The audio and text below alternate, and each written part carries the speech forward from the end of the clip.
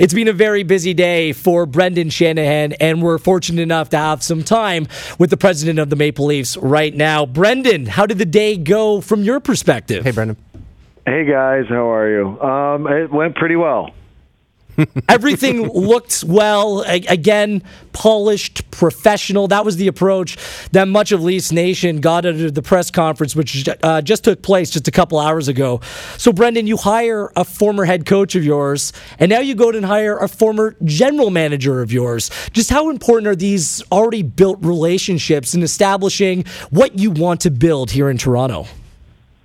Well, I would say, quite honestly, the relationship part is maybe secondary. I'm and I say that not to diminish how important it is to know people in hockey, but it's to maybe underscore what I thought was more important when I hired Mike Babcock, was that he was a great coach, and that we had a relationship was a bonus and secondary. When when I was able to hire Lou Lamoriello today, I thought that I was hiring somebody that was a great fit for us right now. He was a great fit for us at this point of his career, and I think that we're a great fit for him at this point of his career as well. So, and the fact that I knew him, and when you're in hockey, as long as I've been in it, you have a lot of relationships. But to me, Mark Hunter, I knew a little bit, never really, knew him that well, but I thought he was the best in the business that wasn't currently in the business. Same with Kyle Dubas. I had not met Kyle Dubas until my job interview with him. I knew Brandon Pridham a little bit from the NHL, but we didn't have a strong relationship. My goal here, whether it was hiring a coach or hiring a GM, was to hire the person that I thought was the best fit. Brendan, one of the things that Lou mentioned today at the press conference was your sales pitch and how great a salesman you are. That's been mentioned. Casey Bailey, I think, mentioned that when you signed the NCAA free agent. I think Mike Babcock made reference to that as well. Give me a sense of what is in the typical Brendan Shanahan sales pitch about this organization at this point in time.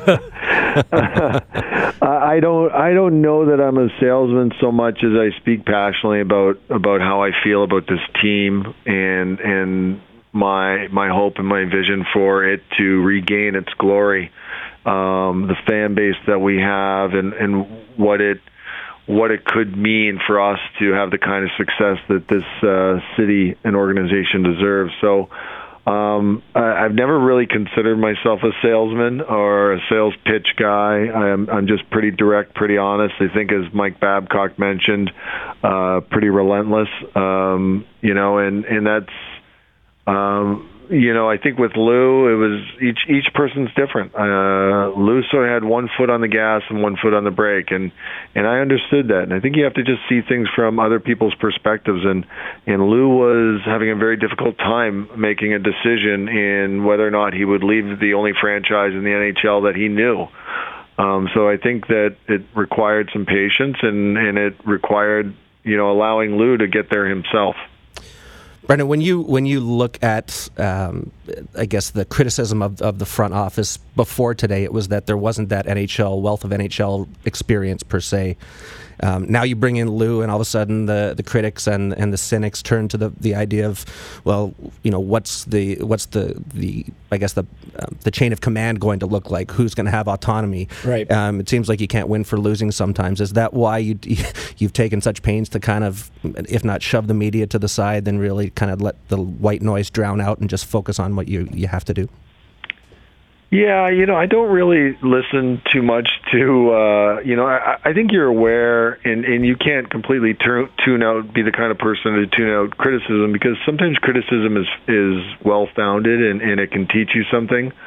But I think you also have to recognize over time and through experience what is white noise. And I made it very clear to Lou, and I made it very clear to the hockey world exactly what I was looking for in a coach, and I went out and found one. And I made it very clear also what I was looking for in a general manager. Now, a lot of cynics said that it would be a very difficult time to find someone that was willing to be a general manager for this type of situation where a coach had already been decided and an assistant GM had already been decided. And, You've got this president that's hovering over your shoulder. Well, I don't hover over people's shoulders. I let people do their jobs. And, as Lou mentioned today, you can have the greatest, toughest, biggest persona in the world, but we all have bosses and we all have to consult with people. And nobody that I know in this business picks up the phone in the middle of the night, at least not in this day and age, and makes a trade all by himself without consulting with others in the organization, his boss, whether it's a president or an owner.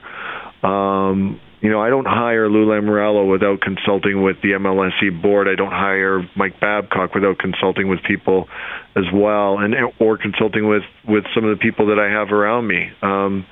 So I don't know how other people want to imagine things are going to go, but I spelled it out, and I can't be more consistent and more clear about how I think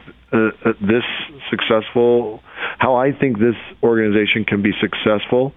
And Lou bought into that, and he will certainly be a leader. I'm asking any general manager to be a leader.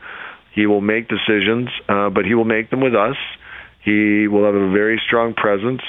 And it's not unlike when Mark Hunter comes to me and says, I want to draft this player. And I just simply say, tell me why. And if he gives me a good reason, I say, great, let's draft him. And because that's his expertise and not mine. And if Kyle Dubas says, I want to sign this player, and we all sit around and we get Brandon Pridham in there and it fits in the cap and makes sense, we say, tell us why. And we have a debate. And I think people undersell Lou's history in New Jersey of consulting with people. I mean, name the last person to quit working for Lou in New Jersey.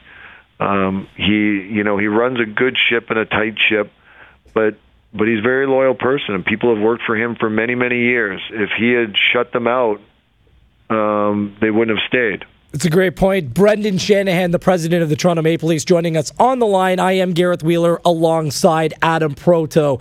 You made it clear, Brendan, that Lou was your guy for a number of well-thought-out and well-put reasons, but there were other names linked to the general manager's job over recent months, whether it be a Mike Futa, a Julien Brisebois. Was going a younger, maybe a different route ever an option, or was Lou always the target? There were other really qualified people that were interesting as well. I think the fact that in spite of the fact that I think that I'm lucky to have guys like Kyle Dubas and Mark Hunter and Brandon Pridham. I do believe that my first choice, if you'd say there was a tiebreaker between two people, I would hire who I thought was the best qualified person, number one. But if there was a tiebreaker, it would be somebody that had NHL experience as a GM. So Lou brings a wealth of that, and that's where I think he complements our group. And in some ways, like I said to Lou, this youthful, energetic group of young, smart guys that are here, I'm not calling myself one of them, but guys like Mark and Kyle and Brandon are a good fit for Lou and will complement Lou as well. Yeah, it's a point well taken, because I mean, you and your front office team were active in dealing around the NHL draft, making multiple deals, including trading away Phil Kessel. And I just wonder, Brendan, whether you believe having an experienced voice like a Lou Lamoriello at that time, would have that been of value to you and your team going through that process? Well, I think it couldn't have hurt. I think that, I was proud of the guys and the work we did. I thought that Kyle and Mark did a fantastic job at the draft in turning, a late first-round pick into essentially 3 picks, and still getting the player that we wanted. So I think guys did a great job, but there's one guy I'm forgetting that we have had around, and we had him around during the Phil Kessel trade, and that's Cliff Fletcher. Now, he's not here all the time, but we did lean on Cliff as far as experience and certain things like that. And Cliff is not full time here in Toronto, but I valued his experience. So certainly having a guy like Lou and his experience just adds something else to the group as well. Brendan, you've been here for roughly 15 months on the job now. Your first year was an evaluation, and you made no bones about, not coming in and just throwing people overboard. When you look at the culture change within the team today, heading into training camp, how much or how deep into the process do you see yourself? Obviously, the finish line is when you win a Stanley Cup. Right. But when you look at where things have gone from the time you took over in April of 2014 till now, what type of differences are you seeing? Well, I think that's still in the early stages, and I mean, as much as we've done here, the biggest change we've done is we've reassembled, the way that we think as an organization and the thinkers and the decision makers. We've, one thing that hasn't gotten a lot of notoriety, but we've built what I think is one of the best sports science departments in the NHL.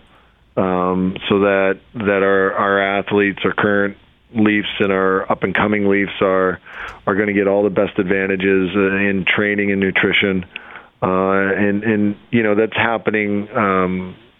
That's happening with other teams, and the NHL is starting to catch up. As a matter of fact, North America is starting to catch up to Europe, which has sort of been way ahead of us in that department. So. Before you really build a house, you've got to really build a plan. You've got to get good architects and good builders. And I think that I was excited what I saw at this year's prospect camp with some of the young talented players that we got through Mark Hunter. We've for once since I've been here, we are not pressing our noses up against the ceiling of the cap. We have some flexibility in cap space, but there's a lot of work to do, and I'm really excited and interested to see once Mike Babcock gets his hands on some of these things and getting on the ice. But I'm not foolish enough to think that we don't have difficult days on the ice ahead of us. This is a long process that we're embarking on, but we're committed to it. The word process is continually used. Patience is preached. I think that Leafs Nation appreciates that. I wonder internally, Brendan, whether the word silence is preached, because we're here on July 23rd. Not many people, if anyone, saw this move coming. It was very stealth, might I add. So is that preached internally by you and throughout your team, Brendan, like all quiet on the Maple Leafs front? Is that the mantra down there on Bay Street? Well, that might have been something I learned my time in New Jersey, myself as a young player, and even my time in the NHL. And no, I'm not a big fan of leaks or things like that. And so I just think it's not a good way to do business. Now in Toronto, it's really hard because the level of interest is so high. Yes.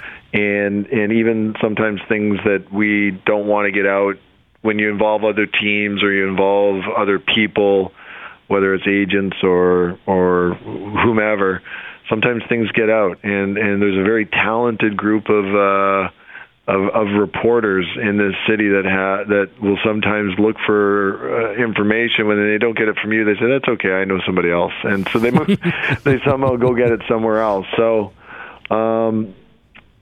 but I just think that it's.